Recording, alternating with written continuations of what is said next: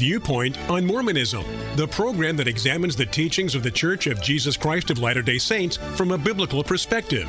Viewpoint on Mormonism is sponsored by Mormonism Research Ministry.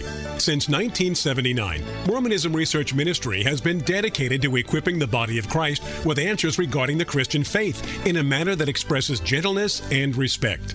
And now, your host for today's Viewpoint on Mormonism.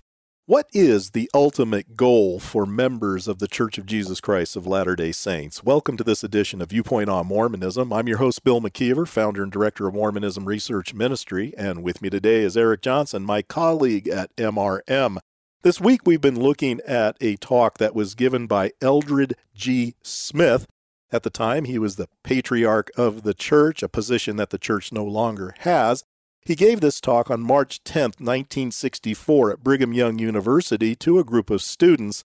And as we've mentioned this week, the reason why we think it's important to look at this talk is because there's no reason for Eldred G. Smith to obfuscate any of the doctrines that he wants to talk about. He's trying to educate these students, so he's trying to be as clear as possible, which means he's going to be very open in some of the things that he has to say. Personally, I appreciate that. I have no problem at all when a Latter-day Saint wants to be perfectly honest with me regarding what they personally may believe. In this talk, however, he's been talking about the doctrine of eternal increase, or the ability to procreate throughout eternity. He says it's absolutely essential if we in fact are going to be perfect in the next life. He goes on to say, and so through the power of the priesthood, the man has the opportunity of obtaining that degree of perfection by which he may create worlds and populate them with his own offspring. What I find interesting in that statement, he puts this on the power of the priesthood, that to be exalted, there must be this power of the priesthood. We don't find where they ever talk about being justified by their faith in what Jesus did for them on the cross of Calvary. No, there's this priesthood element, again, that is unique to the LDS Church. Then he goes on to say, the ultimate goal, the purpose of creating this earth was that of establishing families and homes of our own for all eternity and becoming gods as our heavenly parents are. Eric, would you say that the average New Testament Christian and evangelical Christian, if you ask them what their ultimate goal is, would they answer with an answer like that? That the ultimate goal being the purpose of creating an earth and that of establishing families and homes of our own for all eternity and becoming gods as our heavenly parents? I think you're right on this, that a Christian would not say any of that. In fact, I don't see the name of Jesus anywhere in that sentence, but we find that to be very typical when we're talking to Latter-day Saints, and they oftentimes talk about their family and being together with their family forever. That's what they view as being heavenly glory. That's not what the Christian would think. And I think you're right. We don't usually hear Latter-day Saints that my ultimate desire after I die is to see the face of my Savior, to be with Jesus. That's not something you normally hear. Now, I know Russell M. Nelson, he's been talking about Jesus a lot, okay? And that can be very confusing because I'm sure Russell M. Nelson is very clear on the matter that Jesus really plays no role in his hereafter. Once the Latter-day Saint has gone through their judgment and they've been elevated to the position that they earned here on earth, then it's all about them. They're the ones that are involved in creating these worlds and also populating these worlds as well. But then he goes on to talk about a doctrine called the Immaculate Conception. But it's clear that Eldred G. Smith makes a very common mistake regarding this teaching. What does he say?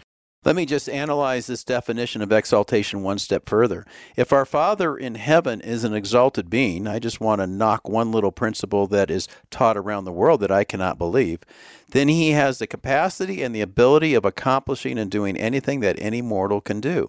I cannot believe this doctrine that is taught universally of an immaculate conception of Christ, that Christ was born from an immaculate conception. There is no such thing possible. Well, first of all, it's not really universally taught. This is a doctrine that is very prominent in the Roman Catholic belief system. But he gets it wrong. The Immaculate Conception of Christ, if he's going to stick with his context, has nothing to do with the virgin birth. That's a completely different doctrine. What is the official definition of the doctrine of Immaculate Conception as it's understood by Roman Catholics? Basically, it just says Mary was free from original sin. So when she was born, she was immaculately conceived. Now, you need to understand, this is only a Roman Catholic teaching. This is not Eastern Orthodox, certainly is not Protestant Christianity. Yeah, because we would never see this understanding fall in line with perhaps Romans 3:23, that all have sinned and come short of the glory of God. It would also seem not to make sense when you have Mary in the Gospel of Matthew saying, for instance, that she refers to God, her Savior. Why would she need a Savior if she had no sin? That doesn't seem to be consistent. But Eldred G. Smith, after mentioning the Immaculate Conception and insisting that there's no such thing possible, goes on to describe the physical incarnation of Christ and how he believes that came about. Jesus Christ was the literal Son of God the Father by his spirit body and also by his physical body. The difference between Christ and us is that he had the same Father for his spirit body that he had for his physical body. But he had a mortal mother on earth. The scriptures say that she was overshadowed by the Holy Ghost. And he says, see Luke 1:35. Of course, there had to be some means of making this possible while she was still in mortality. Further details are not necessary, but Christ himself declared all his life that he was a Son of God, and he meant it. Here again, he's drawing a conclusion based on this idea that God, who has a body of flesh and bones and has to follow the laws of nature here on earth, has to go down and he has to physically impregnate Mary. Now, let's not forget, Mary, according to Mormonism, is also a spirit daughter of Heavenly Father. So he's having sex with his spirit daughter. Some Latter-day Saints don't seem to have a problem with that. I happen to have a big problem with that. But anyway, when he says, the difference between Christ and us is that he had the same Father for his spirit body that he had for his physical body. That seems to make it very clear that God the Father did the job. He had to necessarily impregnate Mary, and that brings about Jesus as the Son. Then he throws in Luke 1:35, and I'm really a little puzzled by why he does this. He says the scriptures say that she was overshadowed by the Holy Ghost. Well, the Holy Ghost in Mormon theology is another personage within the Mormon Godhead. Are we assuming he's saying that God the Father is down there having sex with Mary and the Holy Ghost is watching this? I don't know if he meant to give that kind of impression, but it just seems odd to me. But then when he goes on, of course, there had to be some means of making this possible while she was still in mortality. And then he says further details are not necessary. That seems like he's kind of weaseling out of, well, how do you explain the mechanics of all this? I just find that to be very troubling. But then he goes to finish up this talk that he says, I testify to you that God is the Father, he is our Father, an exalted being, and that Jesus Christ is his literal Son, as literal as can be on this earth, and that he and the Father appeared to Joseph Smith and restored this beautiful gospel of Jesus Christ. Now again, beauty is in the eye of the beholder.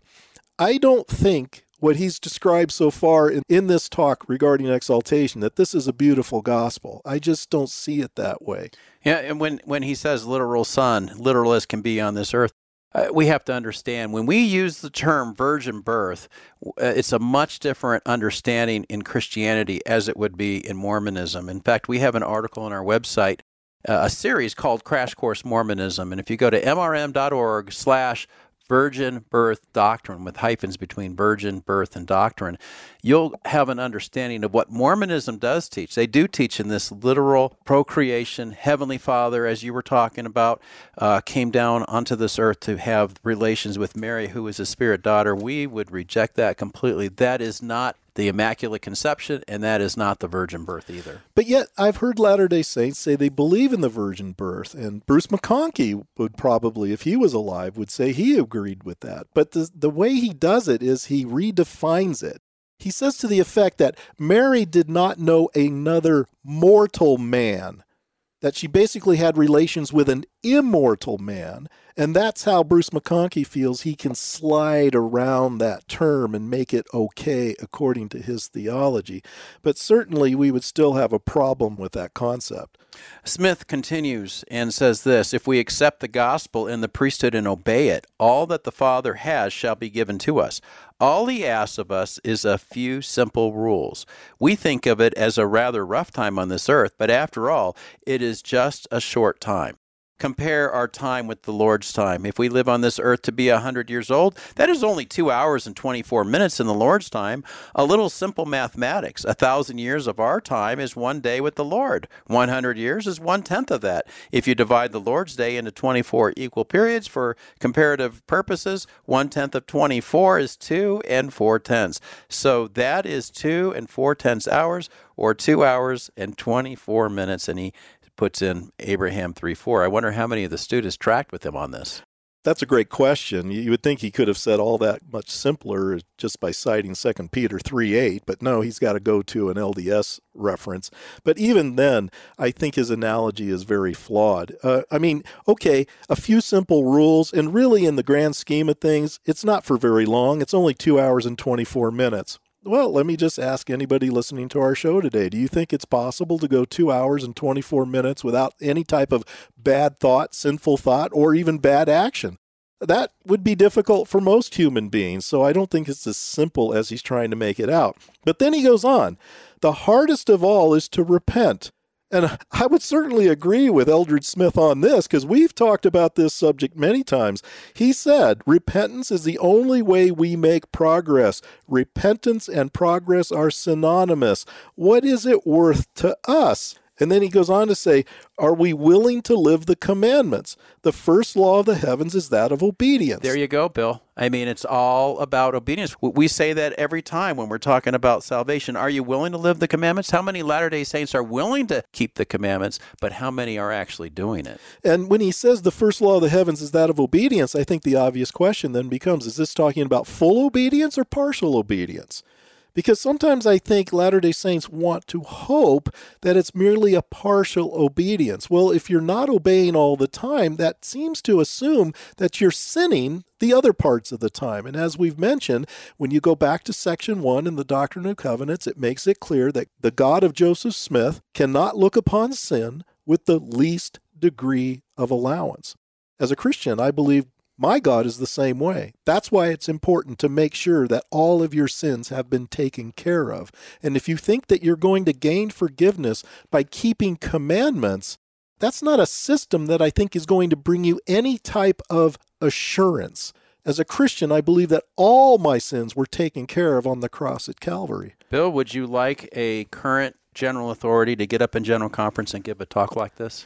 I would probably appreciate a talk like that, only because, as I mentioned earlier in this series, I do commend Eldred G. Smith for being very candid in what he was saying. I do appreciate that he is trying to really be as clear as he possibly can on some of these issues. Yes, I would appreciate that, but sadly, I'm certainly not going to hold my breath to see that happen. Thank you for listening. If you would like more information regarding Mormonism Research Ministry, we encourage you to visit our website at www.mrm.org,